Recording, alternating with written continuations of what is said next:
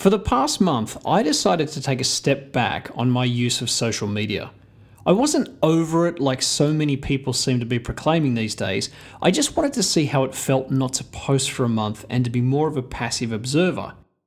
Now, usually when you hear somebody talk about quitting social media, they take a righteous stance. They see themselves as somehow superior to everybody else and able to abstain from the addiction of the masses.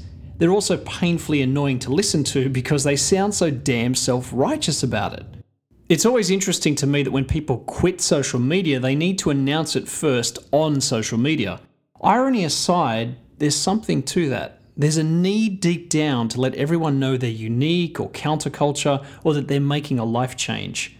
In any case, I didn't quit. I didn't close any accounts. I just didn't post.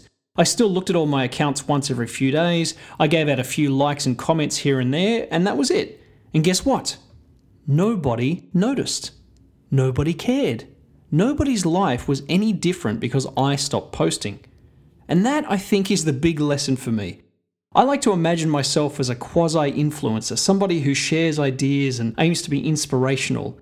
But nobody was crying out for my unique brand of influence or inspiration during the past month. Everyone survived the month without me. Or rather, everyone was so wrapped up in their own posting, sharing, liking, and commenting that they didn't even notice that I was silent.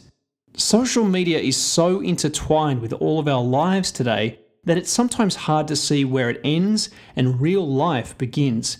In fact, I would go so far as to say it is becoming real life. It affects how we feel and how we behave.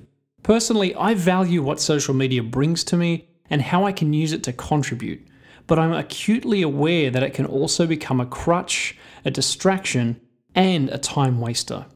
Now, I've spoken about our compulsive need to share our life experiences on social media before, and I don't pretend to have a solution for overcoming it, more than to say you have to remain vigilant about what value it brings you.